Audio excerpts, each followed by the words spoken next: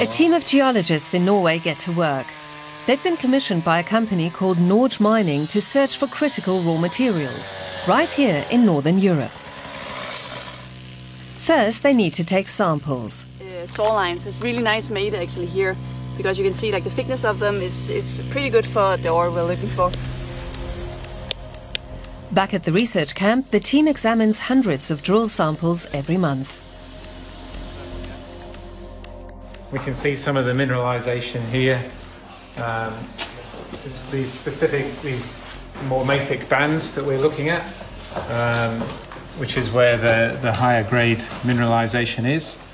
Obviously titanium, vanadium and phosphorus that we're looking at. Yeah, because there's X-ray. Phosphorus is an essential raw material used in fertilizer. The large deposits of vanadium, on the other hand, can be used in huge batteries that store energy within electrical power grids. Both elements are considered critical raw materials, along with a range of others such as lithium, rare earths or graphite. But where does the term critical raw material come from? A question we put to the founder of the mining company. Critical raw materials is a terminology which is basically comes from Europe, has been invented by the EU, because the Europeans are dependent until today, so is the globe, particularly from supply from China, and which is about 62%. China is the #1 producer of critical raw materials. In the case of rare earths, China provides more than 80% of global supply and processes the largest unmined reserves. Then there's cobalt, lithium, copper and nickel. Here China has secured strategic supply commitments from other countries to gain a monopoly. These raw materials are important for renewable energies, which are needed to stop global warming. So right now, achieving global climate goals depends on Chinese raw materials. Take lithium mining, like here in California. Lithium is used in batteries for electric cars. Here too, China dominates the market. Electric cars, wind and solar energy all require a huge amount of critical raw materials. By 2040, lithium consumption is expected to be 42 times what it is now. The use of graphite, cobalt and nickel will also increase massively, while rare earths will be consumed at 7 times the current rate. Copper is another critical raw material that's in high demand, owing to its use in electric vehicles and generators. China recognized the signs of the times early on.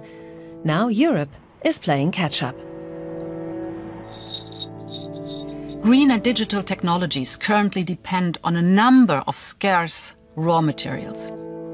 We import lithium for electric cars, platinum to produce clean hydrogen, silicon metal for solar panels. 98% of the rare earth elements we need come from a single supplier, China. This is why we have proposed to create a European Raw Materials Alliance. The EU has committed to reducing its carbon emissions by 60% over the next 2 decades. So, a Europe-wide consortium of companies with headquarters in Berlin has been charged with addressing the issue of raw materials. The European Raw Materials Alliance has one mandate. It has the mandate to protect Europe from any kind of supply interruption of raw materials, and in particular critical raw materials. And in this context, of course, our role is first and foremost understanding the pattern and the mix of the raw materials. And here the role is identifying respective companies that have the willingness and the capability to invest into raw material topics that can help closing the gap that we were just talking about. It will likely take 10 to 35 billion euros of investment to mine the necessary raw materials. So companies like Norge Mining that are funding themselves are especially welcome. If you find a good project, you have the investors at hand. It is very intriguing what we're doing. It's very exciting because it's not only a mining project as such. It has become a geopolitical and a geostrategic thing.